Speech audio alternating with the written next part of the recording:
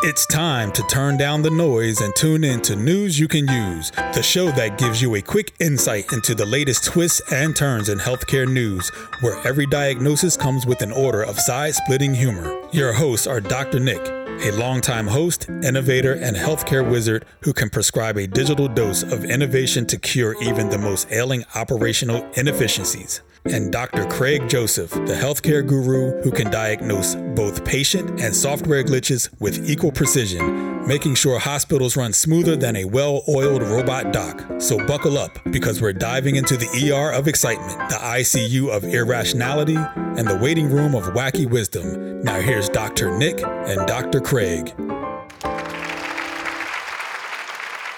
Welcome to the month of October. I'm Dr. Nick. And I'm Dr. Craig. This week, we'll be dissecting the latest healthcare news, unraveling the twists and turns, and making sense of some of those debacles. Just remember, life's a lot like a breaking news story. Unpredictable, often absurd, and occasionally leaves you wondering if it's all just a cosmic prank. This week, we take a look at ChatGPT for a change. It got a voice. It's actually speaking. It's going to be exciting for everyone, I'm sure.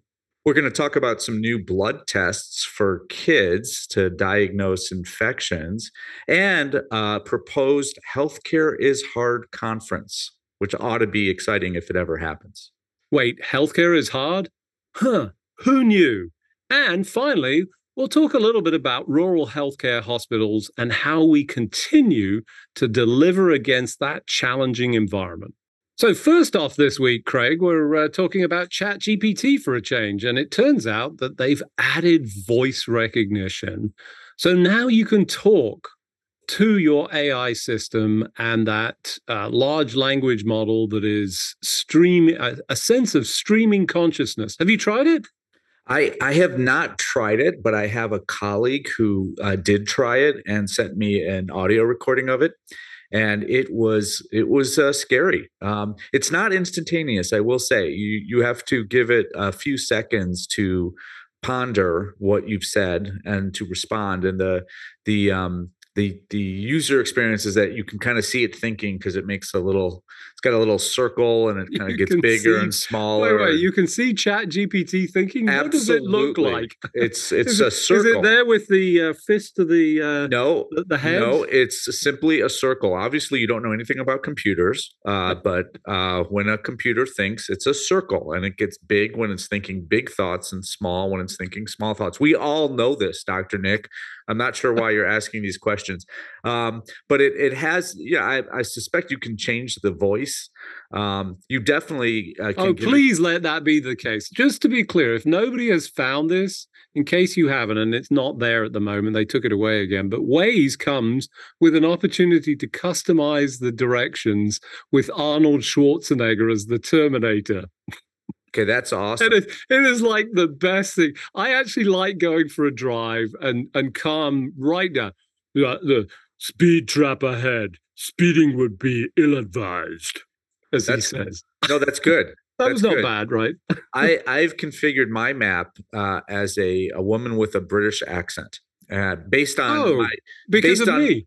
100% based on my work with you, because you're always giving me directions, and so I thought, let's just complete the whole thing and just have this person give me directions with a British accent. Yet I digress. We were talking about interacting with ChatGPT. And so, you can ask it a question and it thinks about it for a second, and then it gives you an answer, and it can talk quickly or it can talk slowly. And just like with the ChatGPT on the computer or the app, you can continue the conversation back and forth, asking it to be more specific or less specific.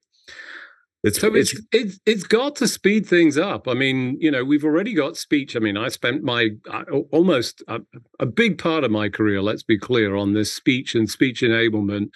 And, despite that, I have to say that I forced my kids to learn touch typing, and it was probably the best thing that I ever did for them, because I don't think we're ever going to replace, well, maybe we will, but I always struggle with the idea of this sort of, keeping it private when you wanted to have an interaction with technology. You couldn't do that with speech because, potentially people are listening, but there are solutions to that, including a little microphone you can put next to your tooth, and then you can talk very quietly. Yeah. And it can still pick it up.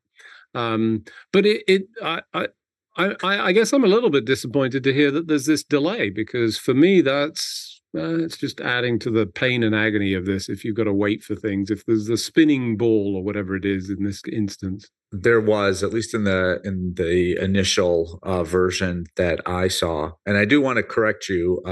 We don't call it typing; we call it keyboarding. And another one of those phrases you've. Yeah, I mean, these are things you old people such as yourself seem to have. I'm not really sure what typing is, because I am young, and in whatever the youngest generation is, that's the generation. Don't give me this youngest generation. That's exactly what your British guide would tell you on your map service. That's typing. That's what we do in England. It's the same as I go to physio. I don't go to PT, and I got dinged for that this morning when I went to physio, and they said, "What's that?" Yeah, and this is why your country's number 2 to America. But I digress. We're number 2 to South Africa in the rugby, but that's a whole other story that's been I've been moaning about. We've really got not in the finals. We've really digressed here. We have seriously digressed. Yes. We were talking about ChatGPT. You can interact with it, and now you can send pictures to it and ask it questions. So I was just looking at that too. You could say, "Hey, help me fix my bike," and it will give you some guidance about that. And hey, here's a picture of the manual, and here's a picture of my tools. Do I have everything that I need? It's scary smart.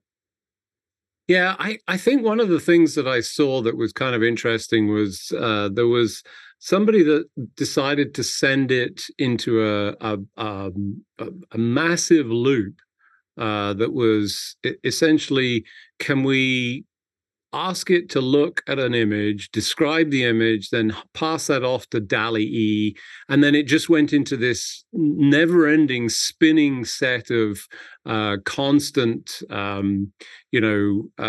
refining, going back and forwards, creates all sense of these wonderful opportunities. I think, continuing expansion, very exciting. I think the more that we add to this, the more that we sort of enable this, the more people can experiment. And I have regular conversations with people who are saying they try it for this feature. In a particular example I heard earlier was, can you take a very complex, challenging physics paper and describe it in layman's terms? And it does a really effective job. And I hadn't thought about that, but there are sometimes I read things and I think, gosh, I don't fully understand that. It would be nice if somebody could explain it to me. Like I used to have people that were able to do that. And, so there's all these opportunities. So I think, again, I've got to say, if you're not trying it, just go and mess around, play with this stuff. It's imperfect, but it does some amazing things. Moving on, let's talk a little bit about this new blood test that I think we saw being pushed out as a potential diagnostic test for children with fever. Now, you're a pediatrician. You've seen 1 or 2 kids with fever. In fact, I imagine that's probably the primary challenge for any pediatrician. When you see a kid with fever, what do you do? Well, the first thing that we're trying to do is try to figure out how sick the patient is. Curiously, it's not what many people would think, which is, what does the patient have? But how sick are you? Do you look ill, like you need to go to the hospital, or are you running around? If you're a kid, are you running around the exam room getting into trouble? Because parents may not like kids running around the exam room at the pediatricians, but the pediatricians actually love that. Right. We love that, because that means that is someone who is not that sick. But at some point, you got to figure out, okay, is this something that I can so now we figured out maybe they're not that sick that they have to go to the emergency room, but there's still, can we do something for them? And then we're breaking it down into 2 big categories generally of infectious disease. Is it a bacterium or is it a virus? And bacterium we can often fix. Think about strep throat and antibiotics. And a virus we cannot. Think about colds and even the flu. And so sometimes we have some medicines that can help for viruses, but that's the big kind of category is, hey, is this something that's bacterial or is it viral? Now, of course, you can get fever for reasons that are not based on infection. I'm going to put that aside for now and just kind of worry about the things that are caused by viruses and bacteria. And so to have a test, and certainly we have blood tests, we've had blood tests for decades and decades that push us in a direction. So I can order a complete blood count. I can look at your white blood cells, your total count, and then look at what kind of white blood cells are there. Do you have more of the white blood cells that fight viruses or more that fight generally bacteria? And that will give us a clue. It will push us in a direction, but it doesn't definitively tell us what you have. And so a blood test that could help much more quickly with much higher probability would be great, right? Because if you have a virus, and if I don't have anything, if A, that virus is generally self-limited, meaning you're going to get over it without my help, and B, I don't have anything anyway that just fixes that virus, then it's really not that big of a deal, and we're just going to treat it with some fever medicine and time, tincture of time. And so if there's a blood test, which now there is, well, at least there's some research around that can point us in the right direction faster with higher probability of being correct, that's a game changer. I just have to say, I couldn't shake the image from my head of Dr. Craig Joseph sitting in his surgery, delighted with kids causing total and utter chaos around him because he's sitting there going, they're okay. They're not really sick. I don't mind that they tear my office apart. I had I'll tell you this one quick story. This mom brought in her, I don't know how old, maybe 3 or 4-year-old child. And she was clearly very, very worried about this child. And he hadn't been feeling well and had some kind of diffuse, not great, didn't tell us exactly what was going on. And I said to her, this seems to me, I think this is a stomach flu. I don't think it's she was thinking the child was very sick. I thought, well, stomach flu is going around. I've been seeing a lot of stomach flu. I think this is probably stomach flu. And she said, well, it can't be stomach flu. And I said, well, why is that? And she said, well, he's had some loose stools, but he hasn't thrown up. So it can't be stomach flu. And as I was telling her, like, well, you don't have to have throwing up and diarrhea to have stomach flu. The child just started throwing up all over the place. And I knew that's right. In the middle, going. Right? Yeah. In the middle of my conversation and, got all over her, got all over the table, even he got me on my shoes. I think some of my shoes had some, and she was, of course, not of course, but she was horrified and kept apologizing. And I kept like almost jumping up and down. I said, see, right. It was a stomach flu. I was right.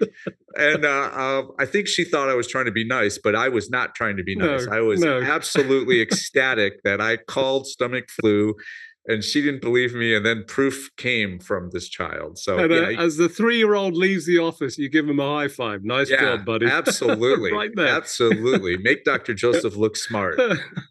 Hold it up for me.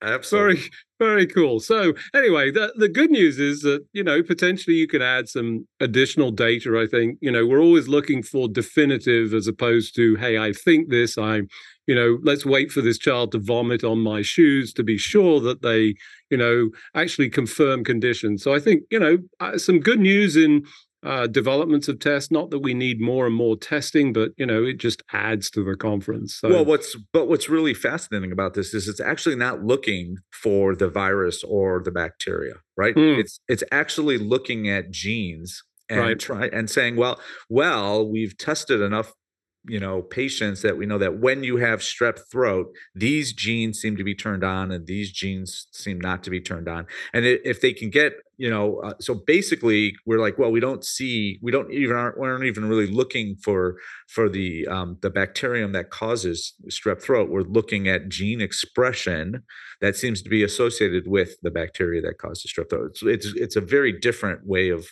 trying to figure out what's going on. Yeah. And, side note of a little bit of science here, that whole epigenetics is absolutely fascinating because, at one point, certainly in my career, you are a product of your genes. This is how life will unfold. It was a bit of this Gattaca kind of world that we lived in. And then, slowly this sort of emergence of, no, 95% of the genome that we've sequenced isn't actually junk, as it used to be called, but actually does something. And it turns out it's all this epigenetics or the expression. And, I think much like the brain, we're only scraping the surface of what's possible here. And we're going to find more and more of these biomarkers that come. And I hope we don't sort of descend into Gattaca. If you're familiar with that movie with the, test your blood, this is where you end up. It's, a bit of Brave New World type of approach. I don't think that's where we're going. I think you aren't a product of your genes. You can change it, but it can inform things. So I think pretty cool. So that's good news. Moving on. Alternative Healthcare Conference that was suggested by Chrissy Farr, who I think many listeners might know. She was a longtime reporter. Now I think she's a venture investor of sorts. And interestingly, she was at one of the conferences I was at. She, continues to post, and obviously her publication routes still play out. She posts a lot of material and is struggling with the healthcare system. And, not to laugh at that sort of unfortunate experience, but, it's one of the points that I make on a regular basis. I wish people would understand, keep trying to fix the business of healthcare as if your life depended on it, because one day soon it will.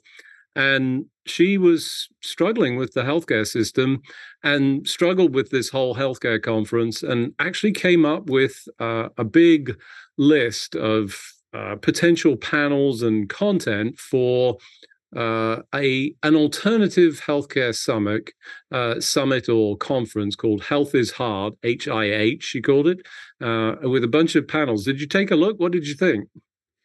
I thought that she's right, that health is hard. And, I think it is. It's actually, we've talked about it and others talk about it, how it's almost unbelievable how difficult and how broken the healthcare system in air quotes is in the United States.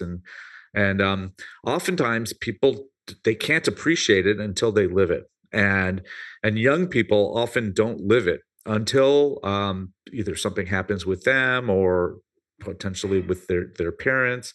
And so I think, as we age and start needing services, and then discovering that, it's one thing if I think I have strep throat or mono or sinus infection, that's one thing. But now I'm delivering a baby, or I am diagnosed with a heart problem, and that's a completely different thing. And trying to work through the system that we have with the various insurance companies and various healthcare systems and how they all interact, it's awe-inspiring and awe in a bad way, not a good way. So she very quickly seemingly came up with a long list of things of most of the sentences begin with why. Why is prior authors, her very first one, why is prior authorization still a thing when everyone hates it? And I agree, Chrissy. Why is that? I think I know the answer, but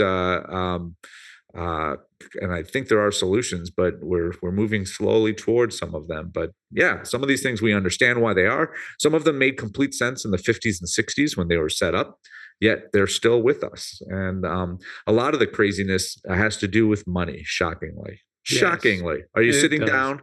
Did you faint? No? Thankfully, no. I'm carefully sat down, considering that list, and obviously the money, and to be clear, even in systems that nominally are free, to be clear, it's never free.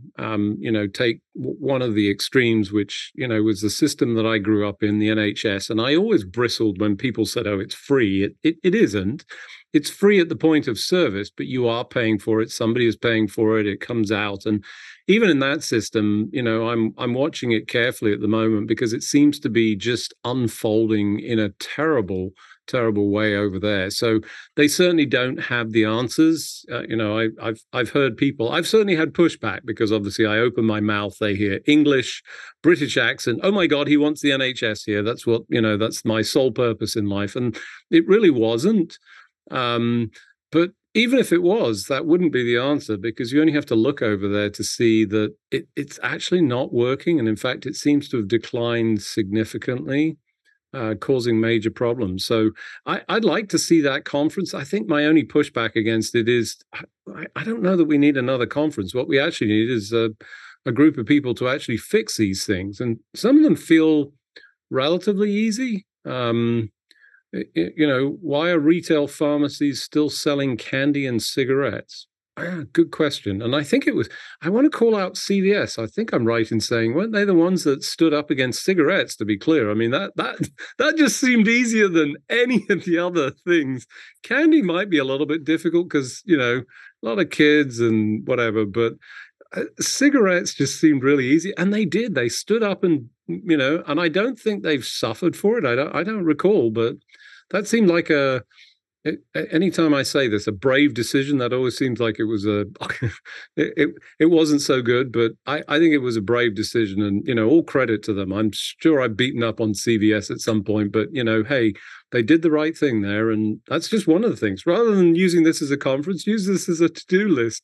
Who could we hand it over to? Well, get the right people in the room, right? Yeah. And then everything has to be feasible, right? So CVS, I think you're right. It was CVS who said we're not going to have cigarettes, and they didn't go out of business, and they seem to still be making some money, and so that's economically feasible. But other things may not be. And I think you gave candy, and I think you blamed children. As a pediatrician, I'm going to fight against that. There was no blame involved. I eat candy, and I'm an adult. Too. Darn it. I'm not going to have you say bad things about children and candy, doctor. I am an addict. No question, I'm a sugar addict. It's awful. It's awful. There you go. Now, do you feel better saying it out? Unfortunately not, because I'm going to reach for some in a short hot second right here. So no. All right, that's fair. All right. Well, so all good. So let's quickly cover off this set of hospitals, the Appalachia hospitals that were featured. There was a piece that talked about this. They were purchased. And there was some offer of actually delivering on care. There seems to be a lot of pushback. There was a piece about this. It's not quite as simple as that, right? Yeah, well, it's there's no easy answers, right? So what was happening and what's happened in multiple states is that smaller, typically rural, but not always hospitals, per our previous conversation, can't make money. They just can't deal with the healthcare system. And so they are at risk of closing their doors. And what can happen is larger healthcare systems say, well, we'll buy that hospital. But typically the state or the federal government would say, no, you can't buy that. You've already got a bunch of hospitals in the area. If you buy these two hospitals that are at risk of failing, then you'll be the only game in town. You'll have absolutely no competition. We can't allow that. And so then the question is, well, which is better, to have to have no competition, or to close these hospitals? And if you believe that would happen, and it certainly happened enough so that to me it's believable. And right. I don't think there's a right answer. So what have happened in some states is they've given permission for hospitals, for healthcare systems to buy hospitals, acknowledging that now they have created a monopoly essentially, and said, well, we'll allow you to buy this hospital if you promise to do a bunch of things. Maintain, the health of the community, give charitable care, don't price gouge, those kinds of things. And some people are calling them on it and saying, well, you promised to do these things, you haven't done some of these things, and that's an issue. And I see both sides. I don't know what the right answer is. There is no right answer. It's really which less bad option do you want? And I think typically, if all else was equal, the bad option I would want is the hospital to stay open, but become part of a monopoly. That seems to me better than shutting the hospital down. Yeah, there's another good reason for that. I mean, not only in terms of delivering the healthcare services, but quite often it's one of the biggest employers in some of these communities. And, it shuts down. And that's not just the death of the hospital, that's the death of the community, everything, the whole place just sort of withers on the vine. And, they're a central tenant to these things. Maybe it can't exist in quite the same space. I agree with you. These things are just generally hard to decide on. I mean, it's just like delivering healthcare. When you have a cancer diagnosis, it's not as simple as, oh, hey, we'll just do X or Y.